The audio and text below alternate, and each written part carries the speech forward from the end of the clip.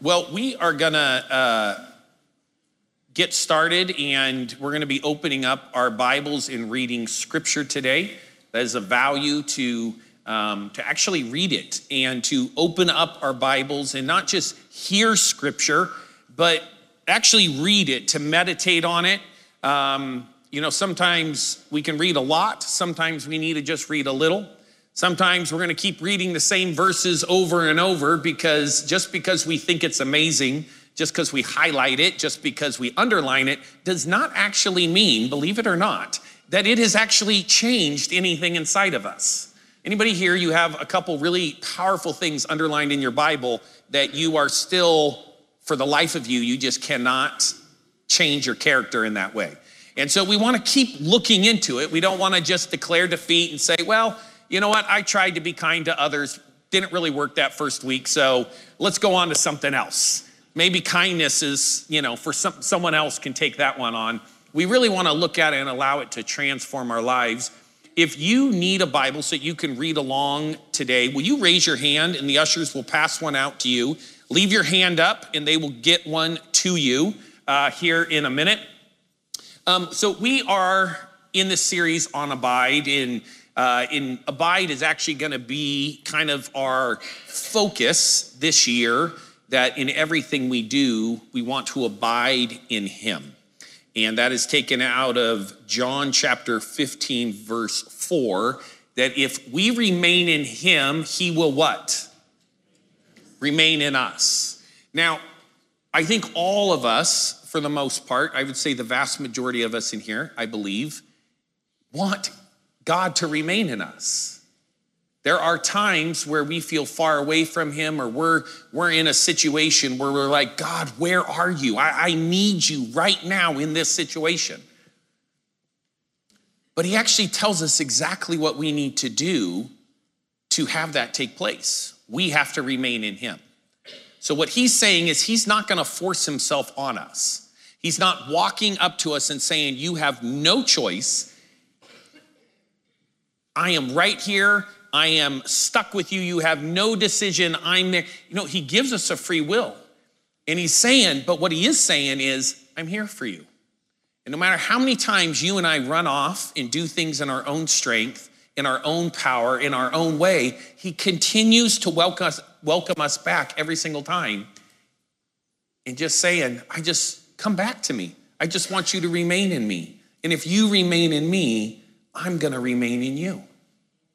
Now, the idea with remaining is to stay. It's to be connected to God. And so it's not just swinging by. We all have friends that we just stop by their house. We just swing by. Maybe we swing by the store. But to remain in God is we're actually literally trying to stay connected at all times, to remain in him, because we're seeing him as the source. We're seeing him as everything we need is actually in him. And so we don't want to get disconnected. How many of you have ever found yourself a little farther away from God than you would want to be, but you didn't realize it as you were drifting? It was something you realized after you were disconnected, and all of a sudden you looked around and you realized you weren't remaining in him. The amazing thing is, as we already celebrated and remembered through communion, is that he's saying, just come back to me. So in that, if you find yourself here today, maybe you have never really surrendered your life to Jesus Christ. You've never said, you know what? I want to let go of doing things in my own strength. I want to take my crown off. I want to get off my own throne of trying to run my life. And I want you to come be my Lord. I want you to be my King. I want you to be my Savior. Or maybe it's something that you've prayed that prayer and you've done that and you kind of find yourself in a place of discouragement right now. And even as I'm talking, you're thinking, I've been disconnected. What I want you to know is that he's here for you today. He's here for every single one of us. And he's just trying to bring us back. He wants us to abide with him. So today we're going to look at 4 different things as we kind of go through this. And one, we're going to talk on abide, loving others, life, loving life. We're going to slow our souls. How many of you guys, you could use your soul to slow down a little bit? And I know no one needs this last one, that you need your schedule to slow down, but we're going to look at that. So you're going to walk out of here a completely new person. Your life is going to be completely fixed. Your schedule, all of that, it's just going to be a new day, okay? So yes, it's something to get excited about. All right, if you will turn, we're going to look at, right now I'm going to just jump, kind of already did the abiding one. So we're going to go straight to loving others in life. If you will turn to Mark chapter 12, verse 29 and 31. Mark is in the New Testament, Matthew, then Mark. If you go to Luke or John, you went a tad bit too far. Start flicking your pages the other way. Mark chapter 12, verse 29 through 31. If you're thinking, Pete, you read this all the time, you're absolutely correct. Why? Because I think there's something in this that we still haven't gotten. Maybe you have, so maybe I'm just preaching to myself. There's something in this that I still haven't gotten. Mark chapter 12, verse 29 through 31. Here it says, Jesus replied, so he's been asked a question about the greatest commandment. And so here is his answer. He says, the most important commandment is this: listen, O Israel, the Lord our God is the one and only Lord. And you must love the Lord your God with all your heart, all your soul, all your mind, and all your strength. The second is equally important. Love your neighbor as yourself. No other commandment is greater than these. You know, I fail at this all the time because I can sing a song, Worthy You Are. I can declare God's goodness. I can hold the cracker. I can hold the juice. I can look up to the cross with some red paint on it, as we learned. And I can go through all the things, but still, I don't give God all of my mind. I don't give him all of my heart. I don't give him all of my strength. How do I know that? Because I still try to do things in my own mind. I still try to figure things out myself. I still try to solve problems. I still have certain desires that I haven't submitted to God, and I hold on to those.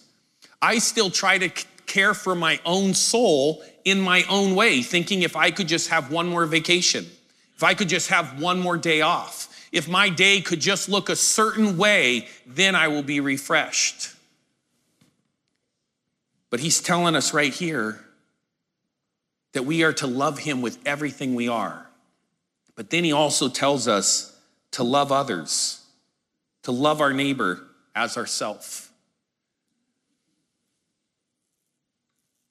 You know, the American church, and I think this falls on the American church more than anywhere else, has really failed at this.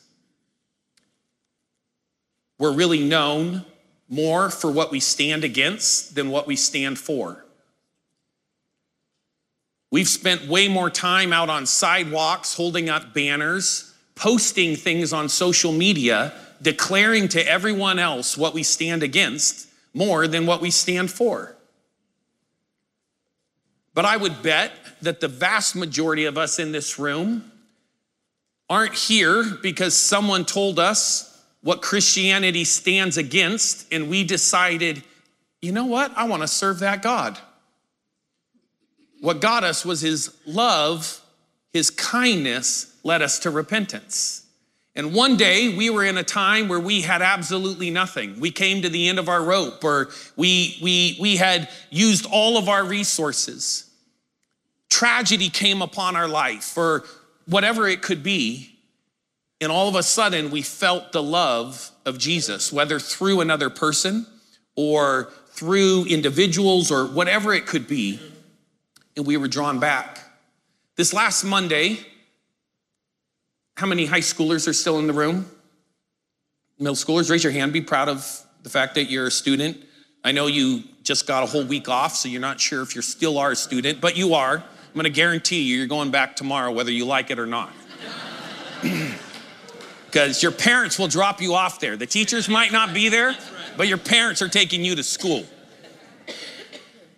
Well, this last Monday, you had off because it was the day where we celebrated Martin Luther King Jr. Day. Now, that is a day where we honor an individual, but it is also a day where we are reminded of a situation. And the situation is racism. But racism, it's also a day where we even go beyond, or at least I try to go beyond, just the historical context of that day for our country, but to look at how do I view other people? Who do I judge because of how tall, short, small, wide, young, old, the tanness of their skin, their education, how much they're like me, how much they're different than me? How do I judge them? How do I treat people? How often do I size people up for what I see on the outside versus treating people the way that Christ has treated me? This Sunday, today, is for the church, is what we call the Sunday of Sanctity of Human Life, where we pray for the unborn. What's important here is that Jesus is saying this is the greatest commandment. In a way, he is saying, abide with me is the most important thing you can do. Because to abide with him means we are loving him with all that we are. Because when I choose not to abide, it means I kind of, in a sense, disconnect myself. Why do I disconnect myself? Because there's something else that's enticing to me. Either my own control, my own power, my own emotions, my own feelings, and I'm tired of waiting for him to come through, so I go and fix the problem on my own. Anybody here with me?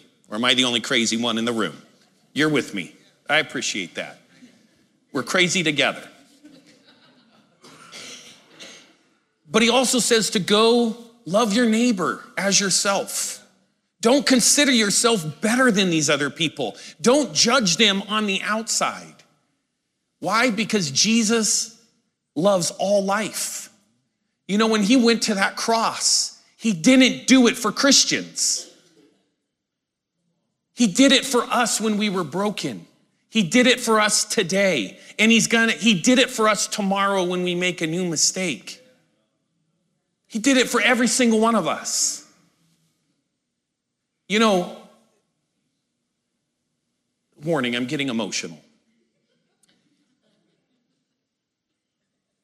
This week, on one hand, man, I loved it because the holidays had a lot of intense things that happened. As a church family, we went through a lot of loss of people heading home. But if you're new here, what do we mean by that? That means they went to heaven. They died, but we believe they're going home. That's where we all are. Earth here is never actually going to satisfy any of us. Our appetite isn't fully satisfied until we're home. Because we were made for home. We weren't made for here. So we had some beloved friends go home. And there was just it wasn't bad. There just was a heaviness about the holidays. So I was so thankful for this week of snow. I was actually thankful. I was one who maybe unlike some, I was happy to have my kids in the house, to just sit around and just to hang out and play games and just be that ideal Norman Rockwell family that we are. You know, it's neat. No one disagreed. Every time I said, you know what, guys, would you mind just getting up and doing some of your responsibilities? They just looked at me and said, with love and pleasure, yes. And it was picture perfect. No, but there was something relaxing about it. But you know, I was heartbroken because almost every single day, I got a new text over my phone alerting me to another suicide in our area. Because isolation does something to each one of us. Because we are meant to be in community. Now, there's all sorts of things that lead people to suicide.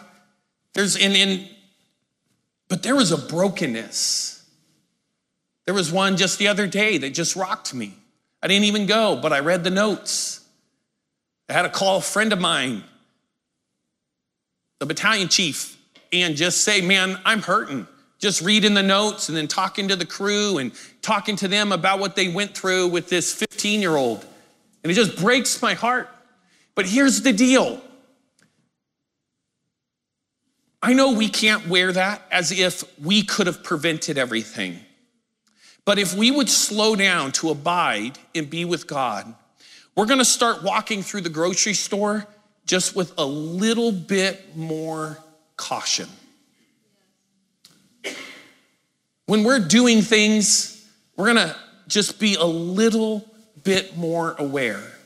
What are we aware of? We're aware of his voice. Here's the amazing thing. He did die for every single one of us because we're all his children. And he died for every single person out there because they're his children. He loves them. He doesn't see that difference that you and I see. He sees something miraculous. He sees something beautiful. And I believe that if we slow down, he makes us a little more aware of the individual standing next to us. And what he does is he gives us a little whisper that says, will you just tell them that I love them?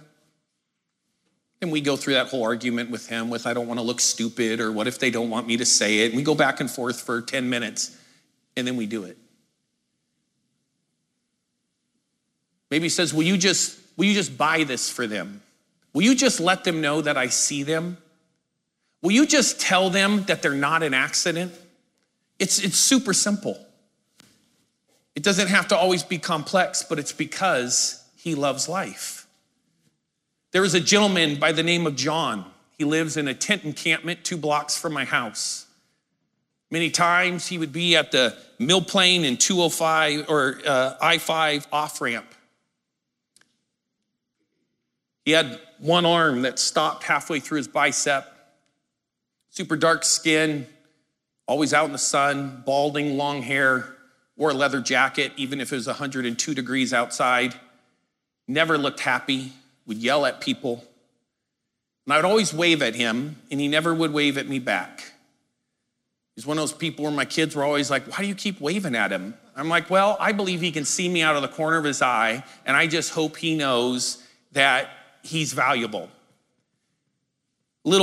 Several months ago, we had something here at the church. I forget what it was, and there was some leftover food, some carne asada that was made, and some beans and rice, and I took it home, and a couple of my kids and I went out and just decided we were gonna go and give them some food.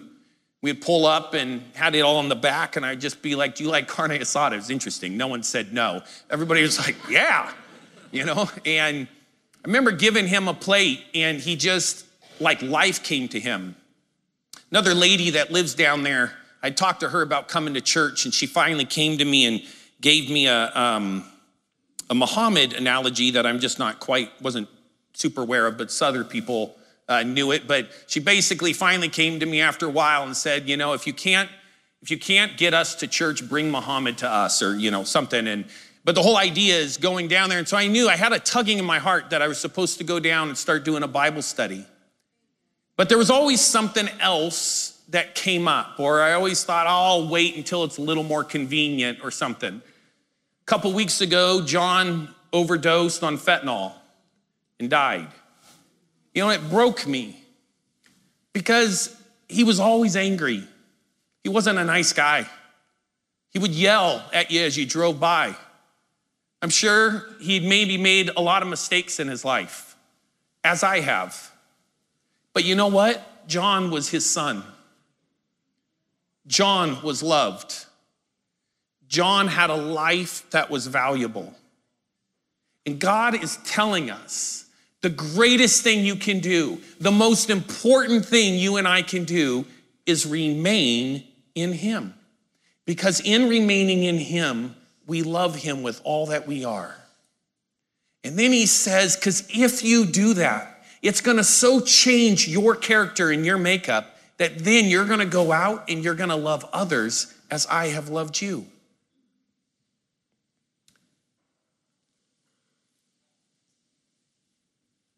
I believe we're called to be radical. We talk about it a lot. I believe we're called to not just come in to church to get a pep talk and to go out, to not just have our devotional time every day, a couple times a week, whatever the rhythm might be for you, to not just go to a couple Bible studies every now and then, but to actually say, Jesus, I am here to remain in you and to stay connected to you. Will you help me go out and live an active lifestyle that's radical, that's actually inconvenient, that's messy, that causes me to sacrifice so that others receive the love that I have so graciously received from your mercy.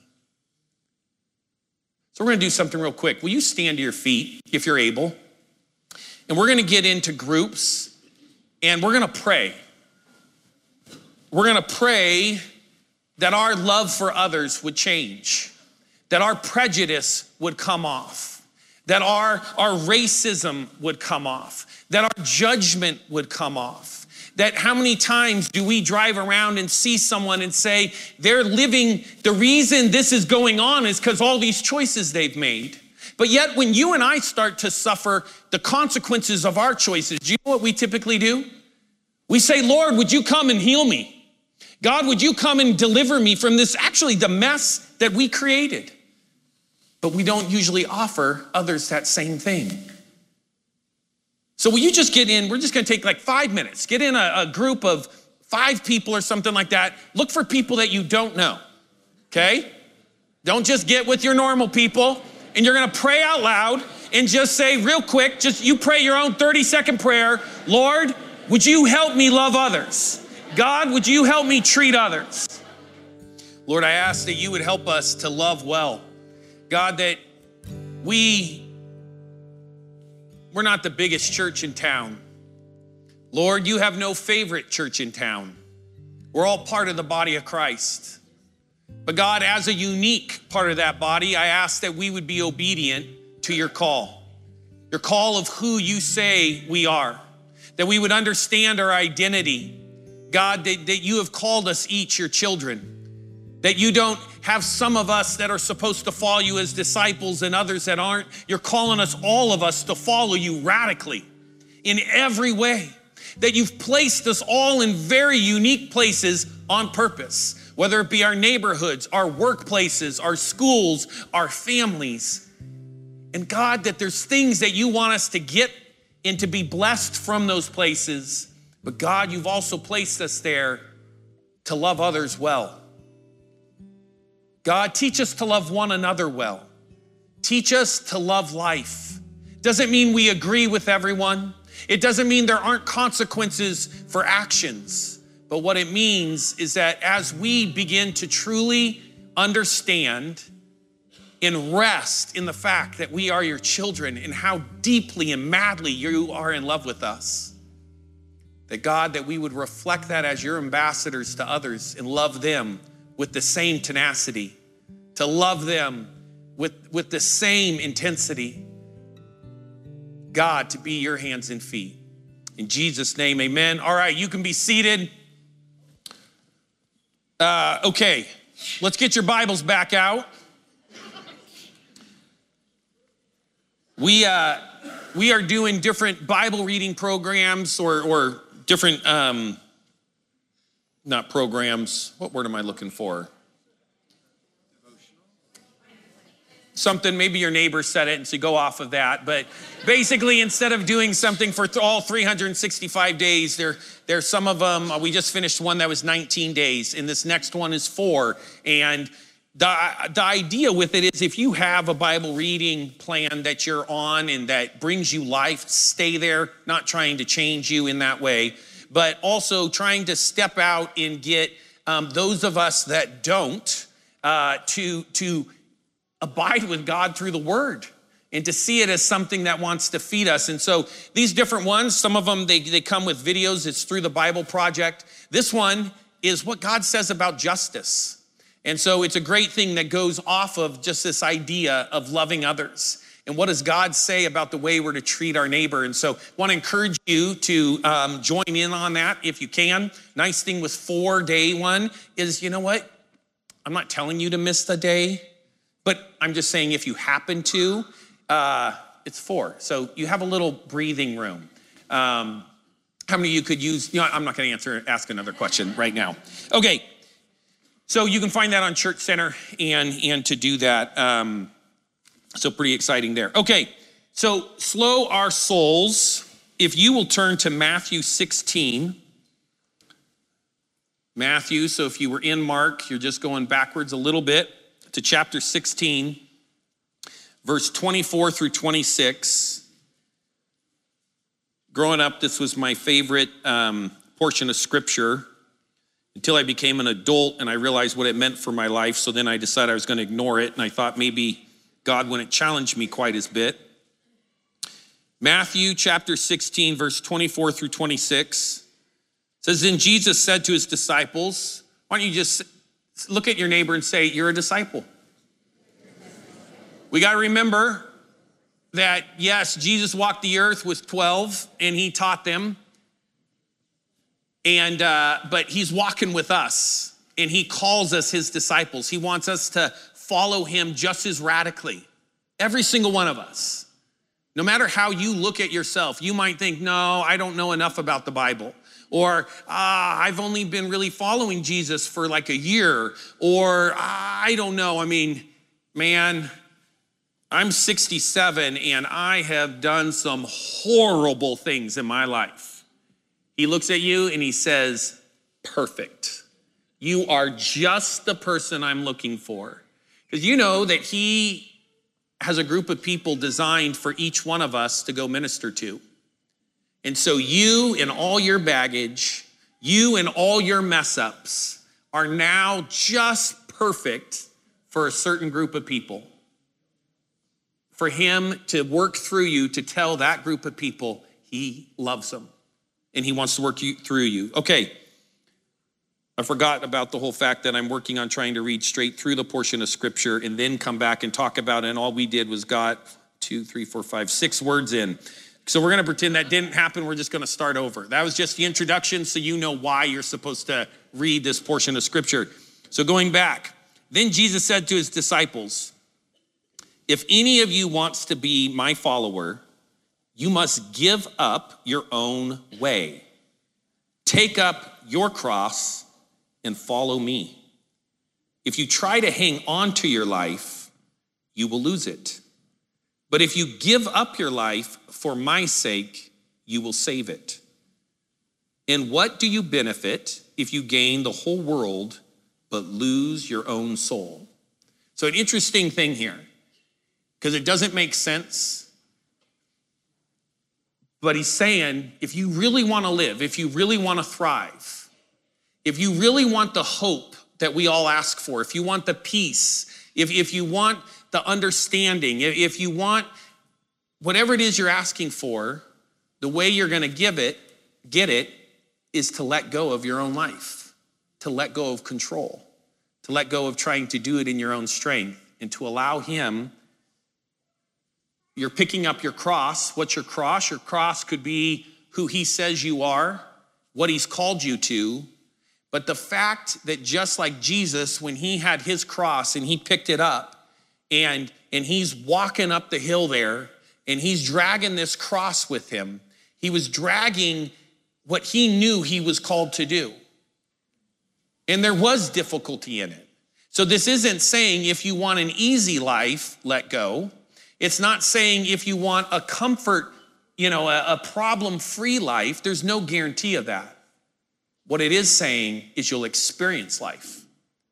You'll actually experience it to the fullness. And we follow him. But when we hang on and we cling to it, we hold on tightly, that's when we're going to lose it. So it's when we hold on to our own kingdom, our own life, we end up bringing death to ourselves. What kind of death? Well, we get exhausted. Anybody here, you ever try to fix your own problem and you ran out of gas? You got exhausted. You just were like, I just can't do this anymore. Maybe you had a nervous breakdown.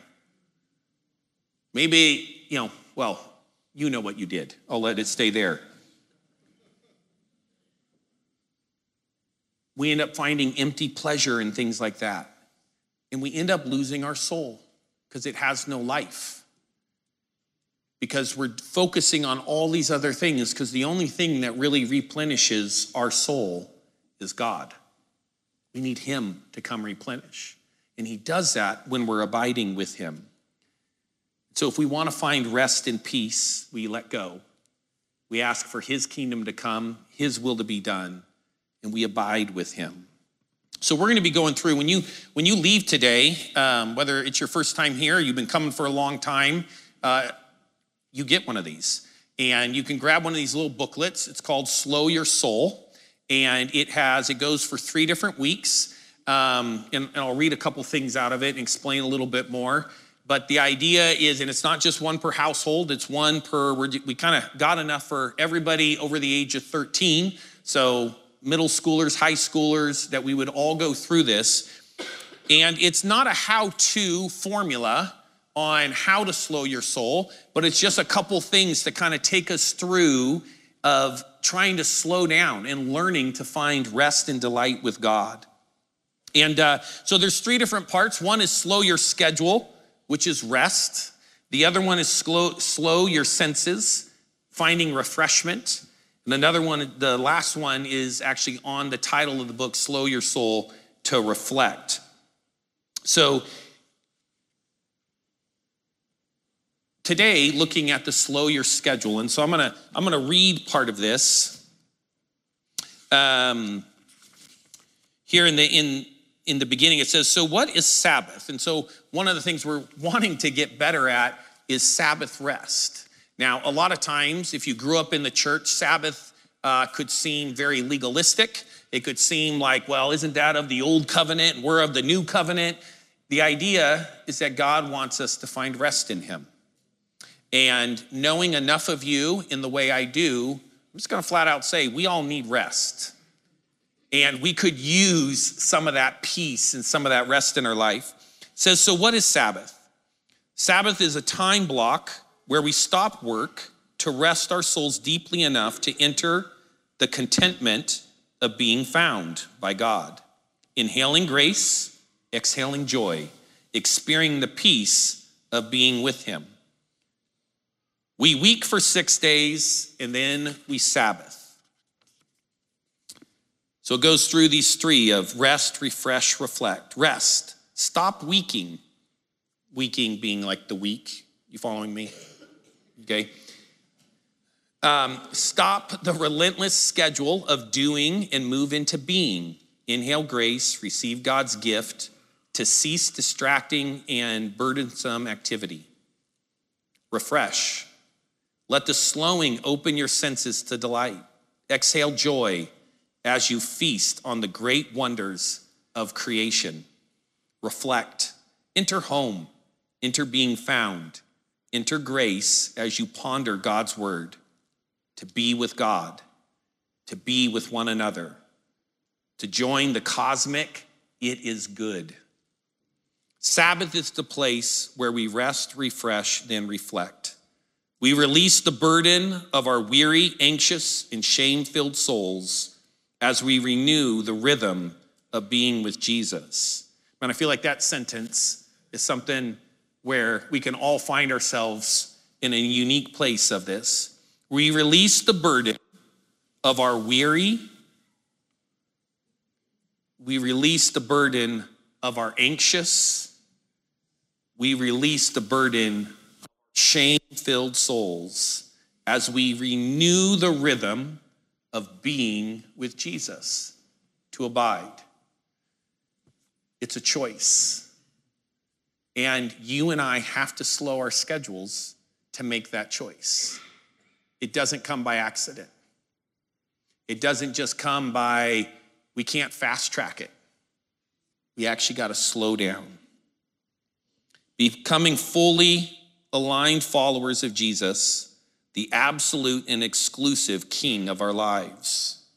Hear the invitation to cease striving and allow our souls to enter the rest of Sabbath. Receive the gift, step into it as we become those who can truly say, my soul finds rest in God alone. What an amazing thing. Sabbath practices are not about our forming of ethics and morality to be like Jesus. Sabbath is about Jesus forming us to look like him. So here's the invitation on this book. This booklet is a 3-week journey into developing a Sabbath practice. There will not be direct instructions. There will not be a list of rules. There will not be specific how-to, for Sabbath is not something we accomplish. Each week, we will walk through a blend of thoughts and practical application of Sabbath. There may be some parts of this booklet that feel complicated or even awkward. We love awkward, don't we? Let us encourage you to come along for the journey, knowing that God will grace and lead us to what Sabbath rest looks like in this season. And it will look unique for you. So in slowing our schedule, God put humans in the garden with the sacred commission to work and to rest, a perfect rhythm. It was always his intention that you and I would work, but also that we would find rest. However, we in our striving for significance have found ourselves in pursuit of work while substituting recreation for rest. I think I need to hear that one more time. So if you could just allow me to read it to myself. However, Pete, in your striving for significance, you have found yourself in pursuit of work while substituting recreation for rest. I think that's good. So I'm just going to read it so that you hear it now with me. However, we all, in our striving for significance, maybe it's our striving to solve our own problems. Maybe it's our striving to create our own comfort and our own peace. Maybe it's our striving to try to overpower the thoughts or the memories or the lies that are still coming through to us.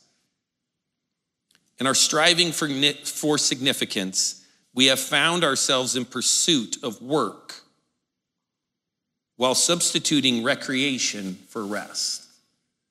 I have totally done this, where I think if I could just have another vacation or another more of that recreation side, that I would experience rest. But many times it doesn't come like that.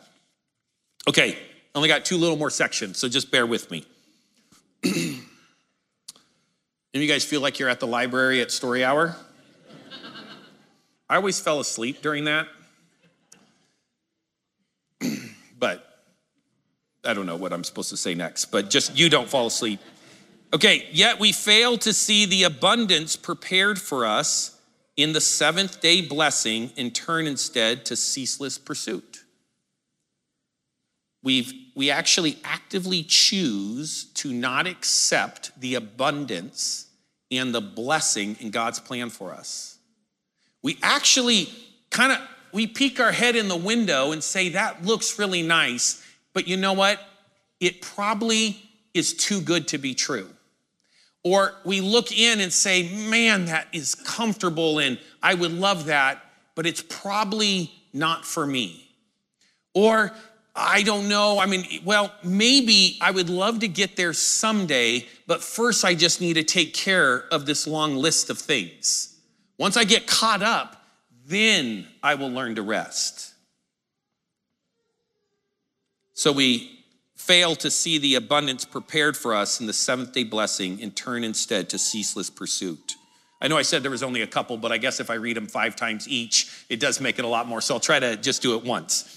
We live in continual state of striving for enough self-discipline, enough stuff, enough leisure, enough security, enough beauty, enough friends, enough creativity. We occupy and preoccupy ourselves with busyness to silence our worries, ignore our grief, and to deflect our anxiety. We avoid rest.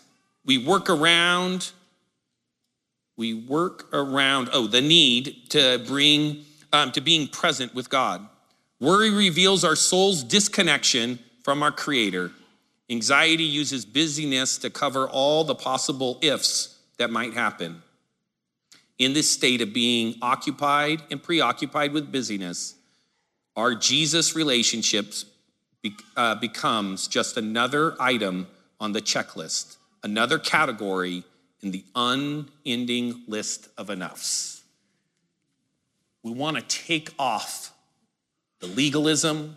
We want to take off the obligation. We want to take off the task of it and just learn to walk at a place of peace, where we walk in peace, we talk in peace, and we begin to open up scripture not as, do I actually have enough time to read this whole chapter? But Lord, I just want to start reading, and I just want you to bring it to life to me. And if I only get a couple verses down, cool, I just want to be with you.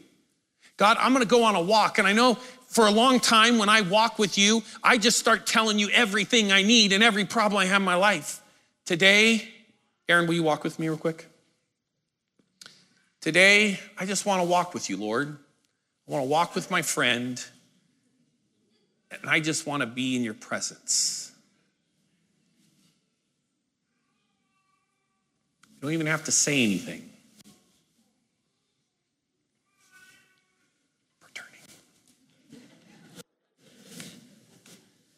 Just power in just being with him. We find something new. Thank you, buddy. But we have to choose to take an active step to really create time to slow our schedule. How can we slow it? Me as an administrative-minded individual, Bob saw Tamar and I at Fred Meyer yesterday, and we were walking out with groceries, and he's like, wow, really like the way you pack those bags. Tamar's like, yeah, that's Mr. Anal Retentive right here. She sometimes is like, do you want me to, and she won't even finish the word help. She'll be like, do you want me to, never mind, I know you don't. Because how many organizers know there's a right way and there's a wrong way? And God blessed you with the right way, didn't he? Until you're working with me, then it is the wrong way.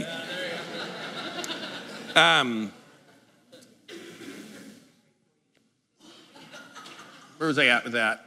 I think I was headed somewhere along the lines that we can get so focused in trying to now structure rest. So we decide, you know what? Yeah, I need to learn rest. Okay, so I'll go back to my calendar and I create all these time slots. I got 15-minute time slots on my phone about my devotional life. And, well, anyways, it's stupid and it doesn't work. We gotta find a place of slowing down our schedule just simply to be with him. My hope is that we all try it. We put aside whatever it is. Whether you're a person where you're just exhausted, and so you're opening up your schedule just to be like, okay, I'm gonna make a point to actually just get out of bed, and I'm just gonna sit and be with him. You know what, if I fall asleep, then Lord, do something in that sleep. If you're a busy person, you're just choosing just to be still, to be with him. Because if any of you wants to be my follower, and he already called you his disciple. So that's kind of, I don't know, would you say it's rhetorical? Because you technically were following him. If you want to be my follower, you must give up your own way. Take up your cross and follow me. We give up our own self-preservation. We accept who he says we are, and we go to abide with him. If you hang on to your life, you're going to lose it. But if you give up your life for my sake, you will save it. What do you benefit if you gain the whole world, but you lose your own soul? Is anything worth more than your soul? So the question to consider today is, how will you intentionally slow your schedule this week to abide and be with God? So let's just have a moment of awkward silence. There might be a couple kids, maybe a couple coughs. I don't know if you've ever noticed that whenever you go to have silence, all of a sudden everyone's throat gets dry. And that's okay. We can just roll with it. But just have a moment of even just practicing this right here, right where we are, and just think through how could you intentionally, not looking how do you have to carve out 24 hours, not looking at how do you remodel your entire calendar, just how can you intentionally slow your schedule this week to abide and be with God so that we can practice the greatest commandment of loving him with all that we are, so that we can learn how to love others as ourselves, so that as his followers, we can let go and trust him. I love that there was the sound of the baby. It reminds me that if you didn't know it, we were all babies at one time. Still fact. Is when we're that young, doesn't matter how hard we try, we can't solve anything on our own. And really, it's not that much different for us now. In the greater scheme of things, it's in the same way. God is so vast. He's so big. What he has planned for you goes far beyond anything that you could ever imagine. It's as if we're all still infants. And he's saying, if you would just rest, I will nourish you. If you would just be, I will carry you to where you need to be. If you would just let go, I will hold on to you. Sometimes I don't like asking God questions like this. As soon as I sat down on the stage, I instantly heard him tell me that this week, the way he wants me to do it is to throw out my calendar and just get up and just be with him, which is a little scary for me because I believe God is a God of structure. If you've ever read, Exodus, Leviticus, and Deuteronomy, he had some clear plans, some clear measurements, and I believe those still apply, but he loves you. And he's calling us to something amazing. And real quick, we're going to close here in a minute. But Mallory, are you still here? Will you come up real quick? She had something that God put on her heart. And we believe that God still speaks. And he speaks through us to encourage one another. And so I just wanted you to share it real quick. I was in worship and I was just feeling just an intensity of the heart of God for those that are single parents and maybe even military spouses. And I just felt like God really wanted to come around you and surround you with love today. When you read the book of Acts, it seems like that's all they're focused on is the widows, the poor, all of that. That's what they're like, okay, we've got to make sure that is taken care of.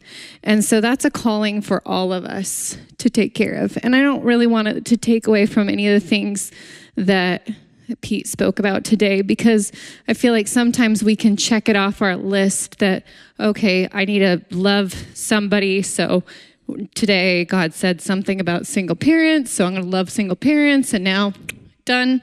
I don't have to do anything else the rest of the week. But I do really feel like God wants to surround those people with love and encouragement and bring them to the spotlight. Thank you. We're going to go a little late real quick.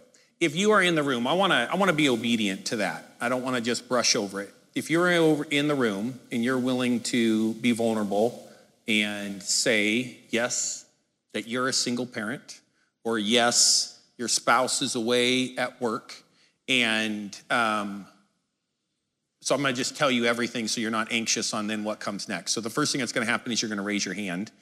The next thing I'll ask you to then stand, and then I'm going to ask the people around you to gather around you and to pray blessing over you, to pray God's love into you. We're not there to give, we're just there to speak life into you. And so if that's you and you would be willing to have us as a family come around you, why today? Because God decided to tell someone to share it, and therefore we want to be obedient and respond to it. And so if that's you, would you raise your hand? Forget the raising hand. Would you just stand up? Let's just skip step one. If that's you, will you stand up? Anyone else? We just want to pray with you. There's no shame in it. I grew up with a single mom, and let me tell you, knowing me and my brothers and sisters, what we put her through, she could use the prayer.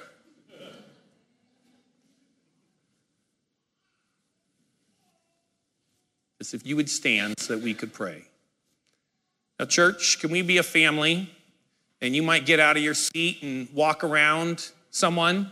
Can we stand and then just gather around and pray, and just pray love and support? Or maybe you just stretch your hand. But let's gather around these and just love on them. Lord, I thank you for these single parents. I think I looked around and it seemed like they were all women, all moms.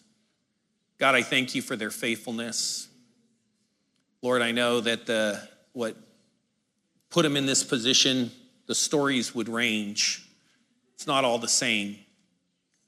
But God, what is consistent is that they've chosen to push through the difficult. They've chosen to push through the hopelessness. They've chosen to push through the adversity. They've chosen to get up, even if they feel like there's still a shame riding on them, that they've chosen to every day do their best to lift their head out of it, to push through for the sake of their kids. God, we come around them and we ask for your blessing. God, we don't want to just be trite and do our prayer and then leave and just go on. Help us to remember them next Sunday, or maybe in a community group, or maybe at women's ministry, when we see them, to encourage them, that they're doing a great job. Because most likely what they're seeing is their mistakes. Because what they don't have is someone next to them saying, I'm proud of you, you're doing an amazing job. God, I ask that they would hear your voice, that as they try their best in their busyness and all the pressures that are on them to slow down, to abide with you, God, that first you would show them how to do that in their own unique schedule. That they wouldn't feel like it's another weight or another burden being put on them, but it would be something that would bring life. It would be something that was life-giving. But God, that they would hear you say, well done, my good and faithful servant. I love you so much and I'm so proud of you. God, we pray for their kids, that they would experience your love. God, that they would encounter your presence, that they would taste and see that you are good, that they would know maybe tragedy has struck their family. Maybe someone has abandoned them in their family, or maybe whatever the thing is, they would know that you will never, ever, ever, ever leave them nor forsake them. And you look at them and you love them deeply. God, I thank you for this family, our church family, that we're not here on accident. Even those that just popped in today, maybe to check and see what was going on, or maybe a friend manipulated them to get here, or someone power tripped them to get here. God, I don't really care. What I hope is that they know you love them. God, I thank you that you bring us together as the body of Christ, people that look, act, talk, vote, everything differently. But God, what we're trying to have in common is our radical love for you, because we've embraced your radical love for us. So as we go, help us to find time to be intentional, to be with you. Help us to learn to love you with all that we are, and help us to take that love and show love to others. God, today we let go of our own security, our own control of our lives. We pick up our identity, who you say we are, so that we can walk in our purpose and what you've called us to do. God, let us go from here on purpose. Let us go from here with intentionality. And let us go from here knowing that you love us. In Jesus' name, amen. Give a couple people a hug on the way out. Thank you so much for coming.